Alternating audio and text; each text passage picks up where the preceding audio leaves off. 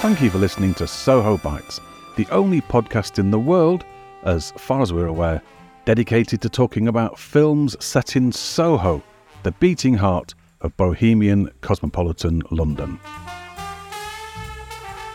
If you would like to support the show, you can do this in the form of a star rating or review at sohobitespodcast.com/review, or if you'd like to put a small amount of money where your mouth is, you can do that at sohobitespodcast.com/donate. Donations can be from as little as £3, which will buy, at London prices, about half a drink for one of our thirsty guests. You may hear some different URLs in the upcoming episode, but by far the easiest way is to follow one of those links. They are, again, sohobitespodcast.com/review and sohobitespodcast.com/donate. Thank you for your continued support and enjoy the episode.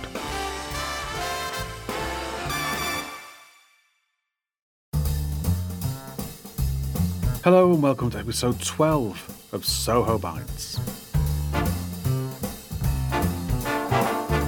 Soho Bites is the podcast in which we talk to people who love Soho and people who love film. My name is Dominic DeLargy, and how are you doing? Okay where you are? I hesitate to say this, but is there some light at the end of the tunnel? I mean, I know it's a tiny pinprick of light at the end of a very long tunnel, but maybe, just maybe. I know we're just at the start of it, really, and I'm sure I won't be in the Star and Garter this side of Christmas. But it looks like other countries are starting to come out the other side now. Italy and Spain are starting to step outdoors a bit, and Germany seems to be coping very well. And talking of Germany... Excruciating segue alert. Excruciating segue alert. I'm so sorry about that. But welcome to this German-themed episode of Soho Bites. Why a German episode, you may well ask? Well, there are more connections than you might think. Probably the most famous German person in history lived on Dean Street for a few years. That's Karl Marx, of course.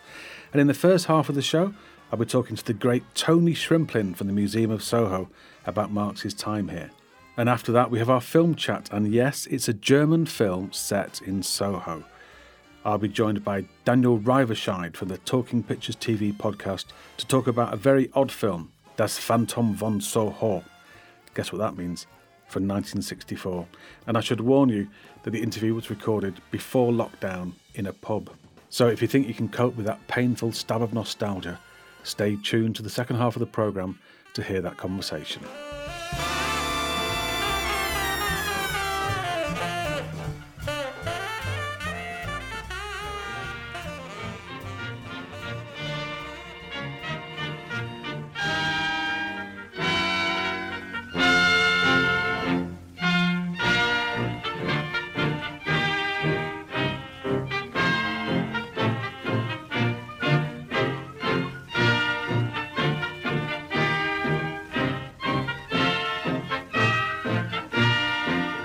On the corner of Broadwick Street and Carnaby Street at the western end of Soho, you've probably noticed the Spirit of Soho mural.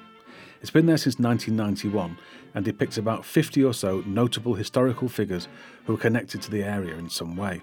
Very prominent, front and centre, is a group of 4 people comprising Mozart, Teresa Cornelis, her ex-boyfriend, some guy called Casanova, and our very famous German Karl Marx. Marx and his wife, Jenny, lived in Soho for just under 6 years in the 1850s. For most of that time, they and their children were crammed into a couple of upstairs rooms at 28 Dean Street. This is now the site of the swanky Quo Vadis restaurant, and there's a blue plaque on the wall to commemorate their famous former tenant. By this stage in his life, Marx had been a political agitator for several years and was in exile from his home country, having also lived in France and Belgium. He'd already written the Communist Manifesto, and it was during his time in Soho that he wrote the bulk of his seminal work, Das Kapital. It wasn't a happy time for him or his family, though, as they lived in severe poverty for most of this period and suffered from ill health and personal tragedy. Tony Shrimplin from the Museum of Soho is the man to talk to about all things to do with Soho's rich history. Being the responsible, socially distant fellows that we are, I spoke to him on Skype, hence the occasional glitches in audio quality, about the only Soho resident to have had an ism named after him.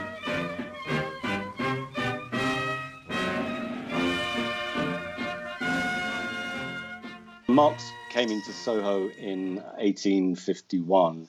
In fact, we're going to talk about 28 Dean Street, but he actually lived in Dean Street just before that, at number 64, which would be where, just between Bouchier Street on Dean Street, there's a restaurant there, and just before Goldcrest, that's where the site of that building would have been.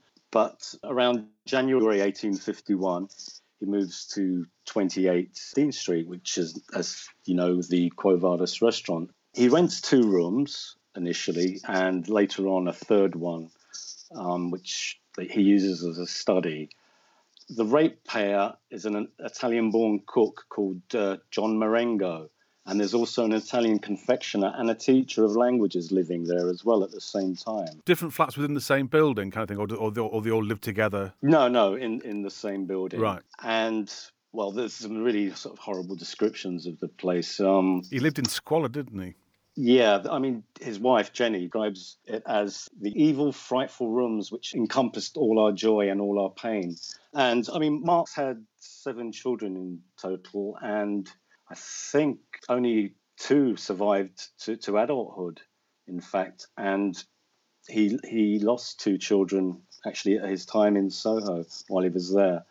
He's also around during the cholera outbreak of 1854. Oh, is that the Jon Snow one? Yeah. Okay. Oh, that's interesting. I didn't know that.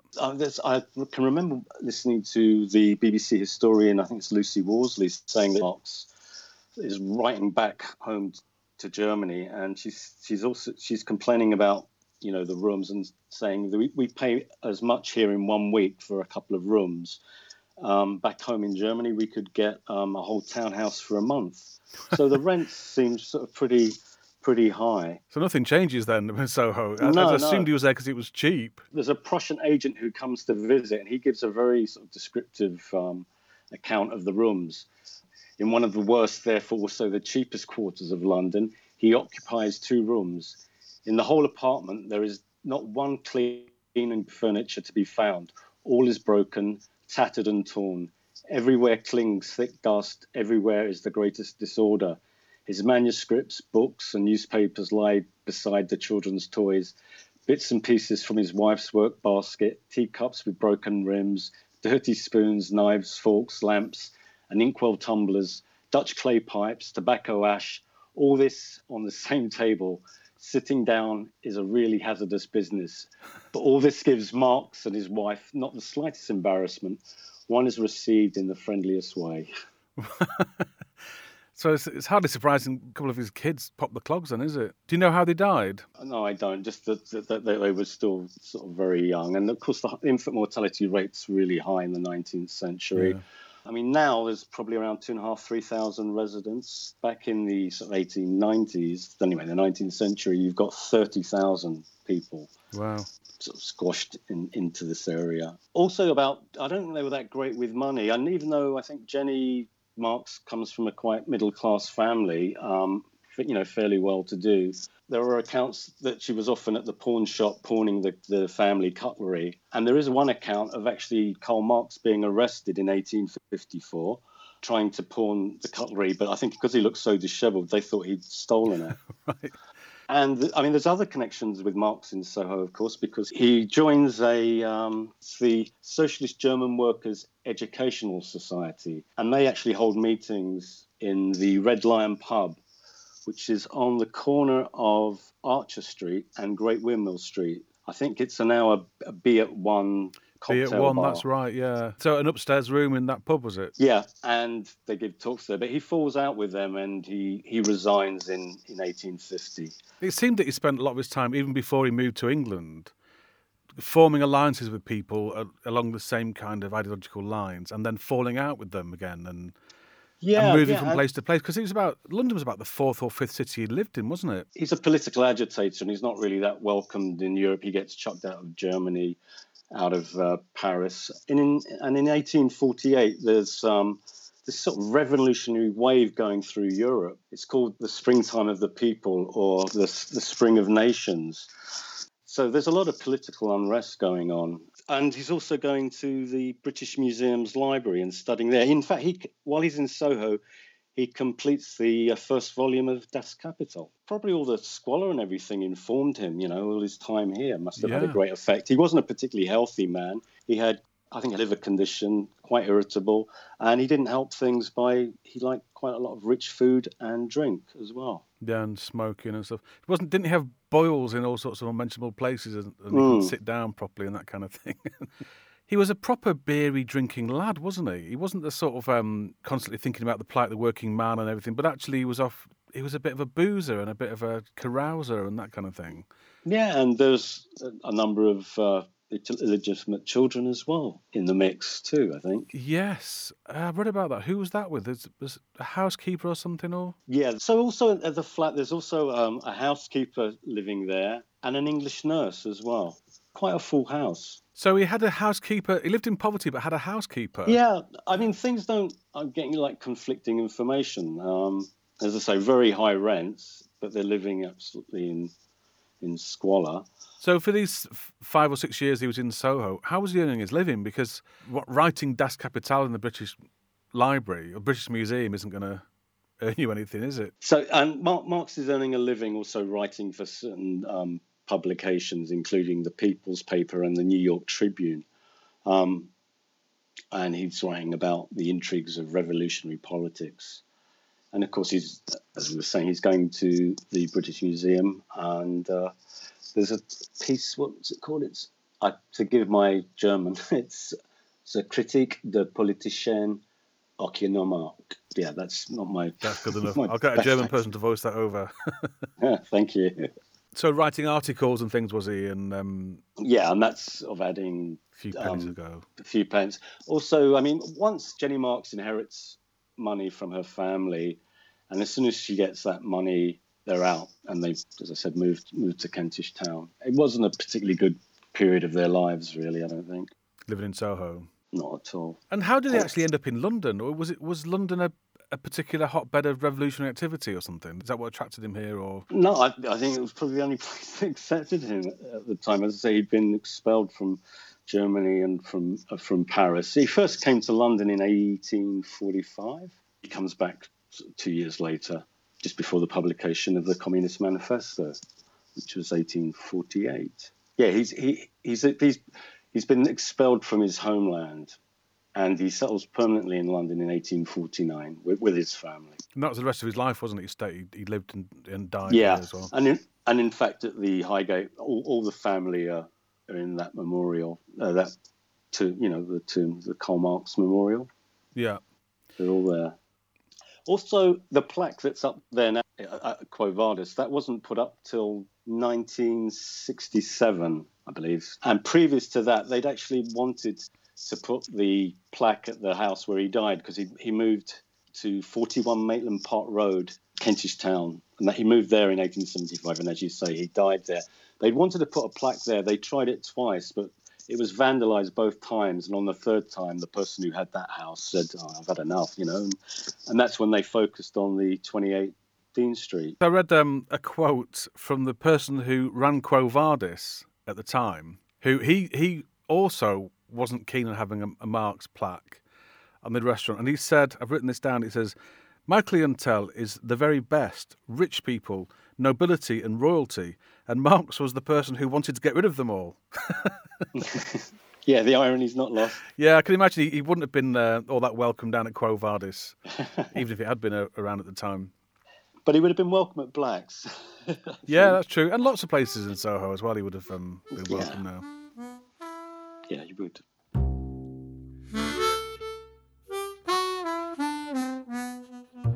Karl Marx died in 1883, so didn't live to see some of the radical events that took place in his name, although I'm not sure he would have approved of how his ideas were interpreted and implemented in the Soviet Union, North Korea and China. He may have felt more at home just around the corner, though, in Rose Street, between Greek Street and Charing Cross Road.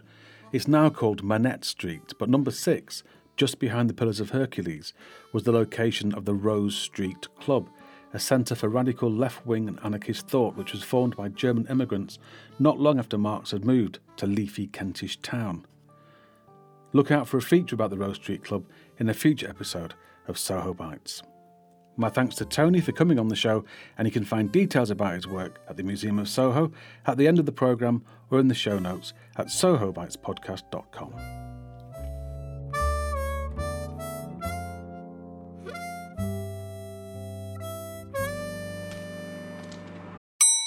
Hello, this is what's known as a mid-roll ad. It's one of those annoying interruptions that's inserted retrospectively at just the wrong point. And the reason for it is that Soho Bites takes up hours of time every month, and I'm hoping you might be able to support the show. There are two ways you can do this. One is for free, and it's to leave the show a star rating or kind review. You can do that at sohobitespodcast.com/review. Or if you'd like to assist financially to help cover our costs, you can do that at sohobitespodcast.com/donate. Thank you very much. Apologies for the interruption, and back to the episode.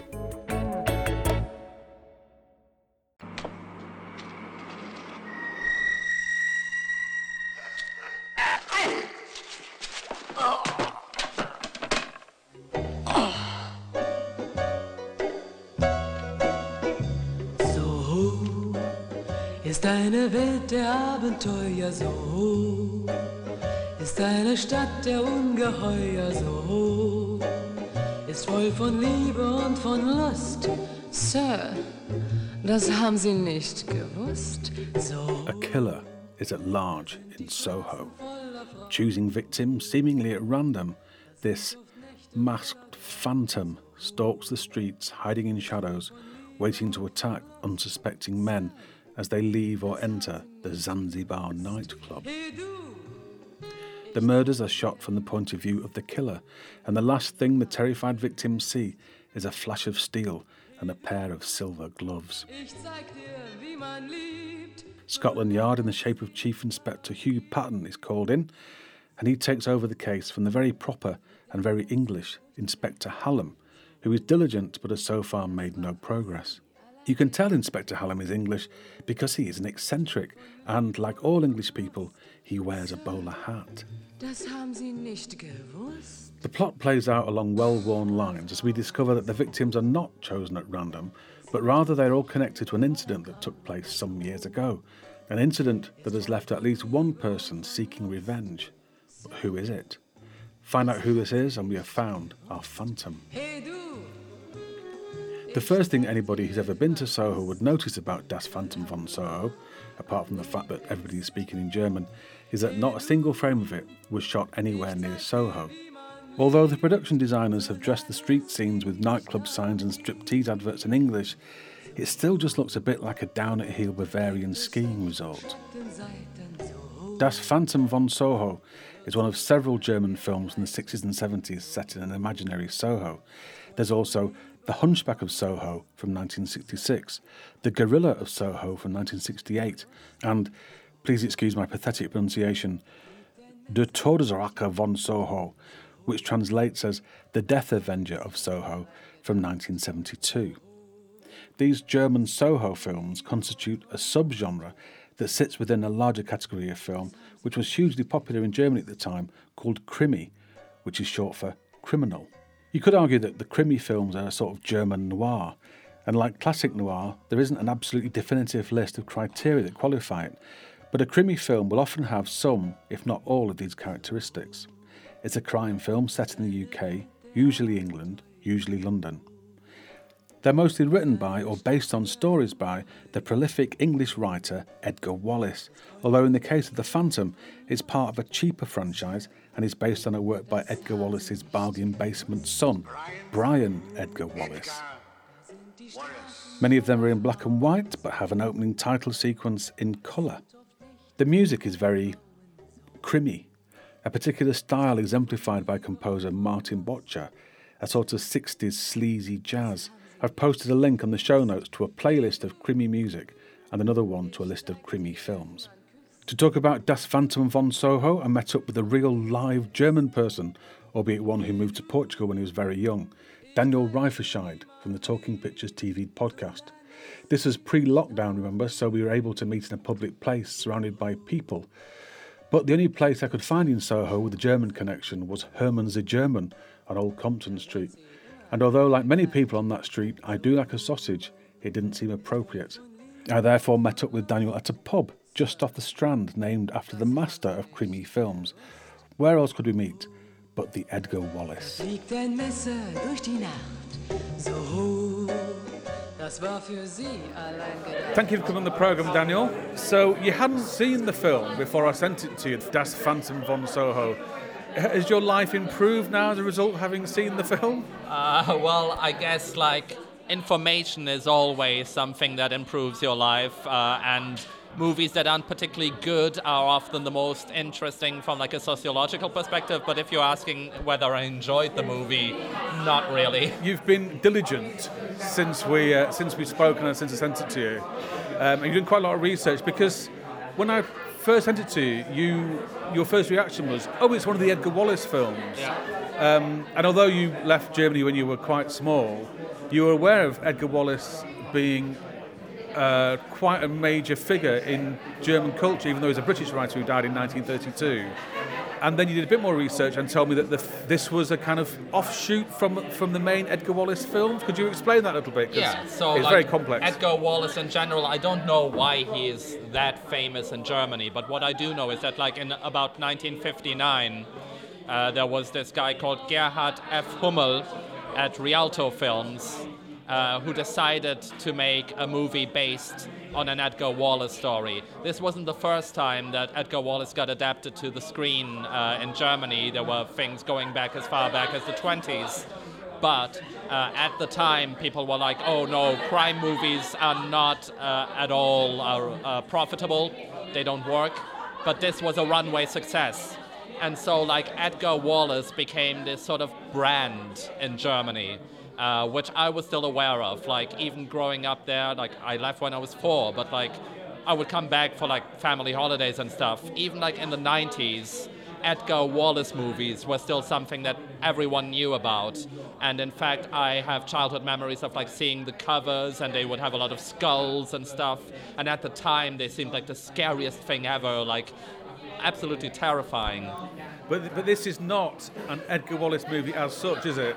No, because as I said, so this company Rialto, they did 38 movies based on Edgar Wallace stories from 1959 to 1972, always set in the UK. Christopher Lee was actually in some of them, and as the time progressed, the adaptations got further and further away from the actual source material of Edgar Wallace stories, because they wanted to keep up with the times, so they made them sexier, kinkier, more violent, etc. But then what happened was there was this enterprising businessman called Arthur Brauner who thought, well, I want in on this Edgar Wallace craze. And he got the rights to the works of Brian Edgar Wallace, Edgar Wallace's son. And so that was, those were then technically based on the works of Brian Edgar Wallace, but from my research, what I can tell is a lot of them are based on books that were never published and most probably never written. So it's just about the brand. So Brian Edgar Wallace just put his name on the front of it, because at the beginning of The Phantom, a shadowy figure appears, and somebody with a German accent, so clearly not Brian Edgar Wallace, goes, Brian Edgar Wallace, and then disappears off into the distance again. Yeah, that's a direct rip-off of the more prestigious, and I'm using the term loosely because these were also kind of grindhouse movies, but the more popular Edgar Wallace movies would always start with a murder, and then you would have the opening titles, which at the beginning those movies were in black and white, as Das Phantom is, but the opening titles are always in color, and there would be a voice going, Edgar Wallace. So these here from the Brian Edgar Wallace series, that was another way of ripping that off and trying to pass yourself off as a legitimate Edgar Wallace movie. So this film, could you just set us up? Where are we? We're in Soho. Yeah. We know that from the title. What's going on? So there's a police investigation going on because somebody got killed in a seedy part of Soho by this mysterious murderer who is known as the Phantom. He operates with knives and leaves money left money on the corpse. And as the movie progresses, more and more people get killed by this phantom, and there starts to be a pattern as to all of these people being involved in the same incident that happened at some time in the past. That seems to be quite a standard technique in this sort of genre, where the victims seem to be random, but they turn out they all have some connection somehow to some incident in the past, and this is the case in this film. Yeah, and I think it is quite a by-the-numbers whodunit, but I don't think they're particularly skillful in making you intrigued as to what actually happened, I think is the problem. Did you, without any spoilers, do you even remember who the Phantom was? Did you? Oh yeah, I remember who the Phantom is, and it's somewhat, it is memorable, but I will say that I did figure it out earlier. Did you? Because I did not figure it out. I don't think I was engaged enough to actually bother to think about it. I thought it was possibly, there are some shady characters. There's a lot of them. There's a Captain Muggins, who was the captain of a ship that they're all involved in. Exactly, yeah.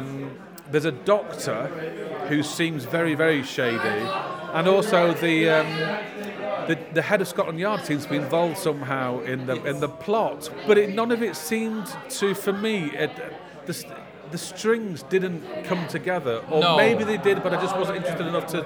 I don't think they did really, and when I say that I guessed it early on, well, not early on, but like within the last half hour of the movie, I would say, it wasn't through deductive of like, oh, okay, it has to be this person. It was more of like, what will the filmmakers think is the most shocking ending? And yeah, I don't know if that's already a spoiler, but I just want to talk a little bit about the depiction of Soho in the film, because it's like no Soho I've ever been to. Yeah, these movies were made entirely in Germany. There is no location work that I know of. Even the airport, because at one point they go to an airport and I was like, oh, this could maybe be Heathrow in the 60s. I checked and no, it's the Berlin airport. Oh, I thought that was a set actually, in the airport. Oh, no, it is location work. What tipped me off was that for a... though I guess they would still have had to pay the people, but for a movie this low budget, the fact that there was actually quite a lot of ethnic diversity and like national diversity in the airport scene made me think they probably didn't like go to the bother of hiring extras. They're just travellers who have come from a foreign clime. Yeah. My impression of the Soho depicted is it looks like Germany, or it looks like a kind of a European city, and it reminded me actually of a skiing village. The buildings are quite quaint, and it's very quiet. You know, it's misty. And in 1964, when the film was made, Soho was a busy place then. It's maybe not as busy as it is now. Yeah. But it almost seems to be like a Victorian version, but with 60s go-go girls. And I think that's probably to do with like the influence of Edgar Wallace himself, in that these movies try to be contemporary, but at the same time try to sort of transmit the vibe of Edgar Wallace stories. So for instance, like the bum that they find at one point really feels like a Dickensian urchin more than anything else. Yeah, he was an Edwardian character. He's Edwardian, wasn't he? I think he's Edwardian, There's a character called Inspector Hallam, who played by Peter Vogel, and he's supposed to be, I think, a kind of like comedy English person. He wears a bowler hat. Yeah. He has a bow tie. He is quite sort of correct and proper. And at the same time extremely lecherous, though. Very lecherous. Yeah. Yeah, because he lusts over all the girls in the bar, doesn't he? He knows all the comings and goings and stuff. But there's one scene where a woman walks into the room they're in, and he clicks his heels and does a little bow in a kind of it's the most cliche German thing you could think of. Yeah. I think that like a big part of the fascination of these Edgar Wallace films was with like the German view of British culture, which at that time, 64, the Beatles were already around, but the big Carnaby 60s swinging London explosion hadn't quite happened yet. So it was perhaps a bit out of date, the picture that they had of English culture in general. And again, I would say like based on probably the short stories and the novels. I know that Sherlock Holmes was also always super popular in Germany. So that would probably account for the sort of view that they had. But I do think that it's mixed, because at the same time, you know, you have these strip clubs and sort of like this whole prostitution angle, which feels a bit more 60s, I would say. But also, German cities, famously Hamburg, because the Beatles went there, that was rife with prostitution and, you know, strip clubs and pawn shops and that kind of thing. It wasn't as though they were looking at Soho and saying, "Ooh, look at that exotic thing," because it was at home, you know. No. I don't think that it was. I don't think they necessarily associated Britain with that. They just associated it with, as you said, bowler hats and, you know, portraits of the Queen and quaint stuff like that. The sexy stuff, I think, comes in because these movies are at heart, I would sort of classify them as exploitation movies before you could make real exploitation movies. So they're all about sex and violence, but neither the sex nor the violence are particularly explicit or satisfying, is the thing, because they couldn't be yet. Yeah, and actually, the subsequent Von Soho films that come up in the series, they're not actually in the series, are they? There's the next one is The Gorilla of Soho. Yeah, but all of the other Soho movies are from the more reputable Edgar Wallace series. Although they're more exploitation films, aren't they, than I guess so. From the look of them, anyway. I think that, like, in the 60s, you know, every year brought new breakings of taboos. So as the Edgar Wallace series went on, it was allowed to become more explicit, more bloody. The Brian Edgar Wallace movies actually ended up having 2 movies by Dario Argento in them, who is, you know, like, one of the greats of Italian horror, and those are definitely more explicit than what you can see in Das Phantom von Soho. I think it was the slasher of Soho. How do you say that word? Todesrächer, der Todesrächer von Soho, yeah. That's literally means like the death avenger of Soho. Okay, not Toad Scraper or something like that. No. But yeah, German is a good language for that harsh kind of imagery that you want from your exploitation movies, I guess. Yeah, absolutely. Because is that the one that was directed by Jess Franco? Oh yeah, it was. Who was a big exploitation director. He was in there as well, yeah. I was reading this week, when I was looking into the Edgar Wallace in Germany phenomena, the word Krimi kept coming up, which is short for criminal, which is... So these are crime films, is that right? And there's a particular type of crime film, is it? So in Germany in general, Krimi just means any kind of crime fiction, be it literature, be it television, be it cinema. However, for certain fans of genre cinema, when they talk about Krimi, they talk about the Edgar Wallace movies. Those are what they view as like the German Krimi genre. How did they get that association, do you know? I would just think because the remaining German crime fiction, crime TV, etc., doesn't hold as much interest to an international audience, and these hold a very specific interest, I think, mostly to fans of Italian horror, because they noticed the connection with Giallo. The copy that I sent you, I can't quite remember. I think it was one of those ones where you get the subtitles separately and you overlay them yourself. Okay. I was intrigued by some of the translations sometimes, and I wanted to be able to speak German and to read it. How are the subtitles? How do they translate? Well, that's the thing. The subtitles are... I'm almost positive that the subtitles are from a dub of the movie, because this did get exported to the US in the 60s. So what the subtitles are doing are just like trying to find words that fit in with the lip movements, not so much accurate translations of what's going on. And that I noticed that when there was a line where they said, "We'll meet at 11," and in the subtitles it said, "We'll meet at 12:30." Right. Oh, that's so it's not a question of them being done by someone who doesn't speak German or doesn't have a great grasp of German. It's clearly done with a purpose. But it is quite sad because, not that this is a masterpiece of writing, but some of the lines do get... We're in the Edgar Wallace pub. Well, I mean, if anything, this is an insult to his son, and not even that, really, if you think about it. But yeah, so there was a dialogue, like when the sort of Agatha Christie type novelist, played by Barbara Rütting, who, by the way, I did check up on, and she later went on to a career in politics in the German Green Party, and currently in the German Vegan Party, which I didn't know was a thing. Wow, that's amazing. But yeah, she says this thing of like, I want to investigate. And Sir Philip goes, well, you know, do you have a gun? And she answers, no, I have imagination. And in the English subtitles, it's just something like, be careful, oh, it's no problem, or something like that. They really destroy a lot of interesting stuff with those subtitles, sadly.